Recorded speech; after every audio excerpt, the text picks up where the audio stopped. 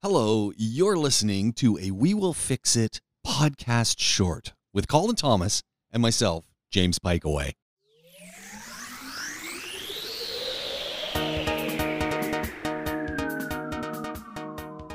Absolutely love containers, There James. we go. That's it. You see, that's it. I love containers. Put that up. They're just genius. Why? Why do you love them? I love there's so many different aspects to it, but where it all starts off is what they are, okay, which is standardized, ridiculously over-engineered, strong and capable, you know? Yeah. And that's the amazing thing about them. I mean, you talk about the expert in them, but I started in 2008. When we started Jim Will Fix It back in those days, I was pitching pretty much from day one. So if you remember, that was literally just at the stage where the crash hadn't fully happened yet. Yeah, And there were plenty of businesses that were doing really well.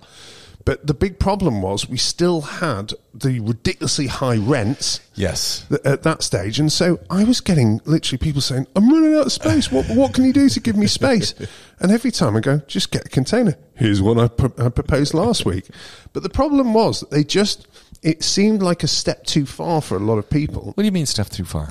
They thought that it was a complex thing to put together, and as a result, they didn't go for it. And instead, they'd almost always go for a prefab, a porta cabin instead that was cheaper and would fall apart. You know, within if you get 3 years out of a porta cabin in this environment, you're doing really well. Whereas 3 years later, might be a little bit rusty, and we'll get into that. But you have all of this, the structural rigidity, and in many respects, with a tiny little bit of maintenance, it'll look exactly the same 3 years later.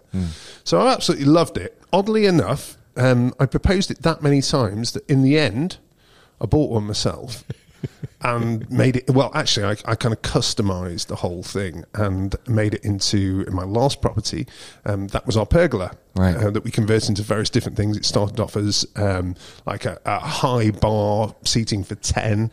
We then took that out and then made it into a kind of a seating area that it worked much better as a seating area, in fact. And we'll talk about dimensions and the limitations of dimensions later as well. Then a friend of mine came along and said, I'm setting up a garage and I need some office space. What would you suggest? And I went, containers.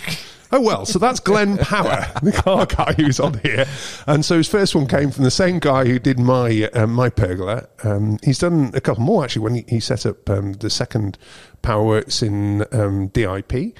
He got another 2, I think, and so he's a complete container convert as well. But the real key with containers is they don't limit your imagination from what you can do with them.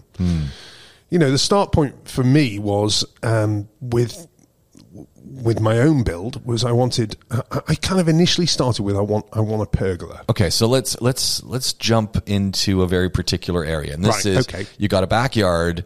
And you're thinking, look, we want to have a place with our barbecue. We want to have maybe a little bar set up. We want to have, it could be anything. It could be a little rec area. Well, you know what? Let's just go, because the majority of people here, I think, are listening in, are going to be in 2 camps. They're either going to be in the commercial camp, or alternatively, they're going to be in the useful for home camp. Okay. So let's start off with useful for home camp, and let's go initially with one application, which would be what we did, which was the kind of pergola design. Okay. Quick question. Yeah, go for it. When we talk about containers, there's 3 options as I see it, and you used a very particular option with the pergola. Yes. Brand new container that's been decommissioned, or talk to the people who make containers and get something custom built. Yeah. So that was the option I went for. The custom built. The custom built one.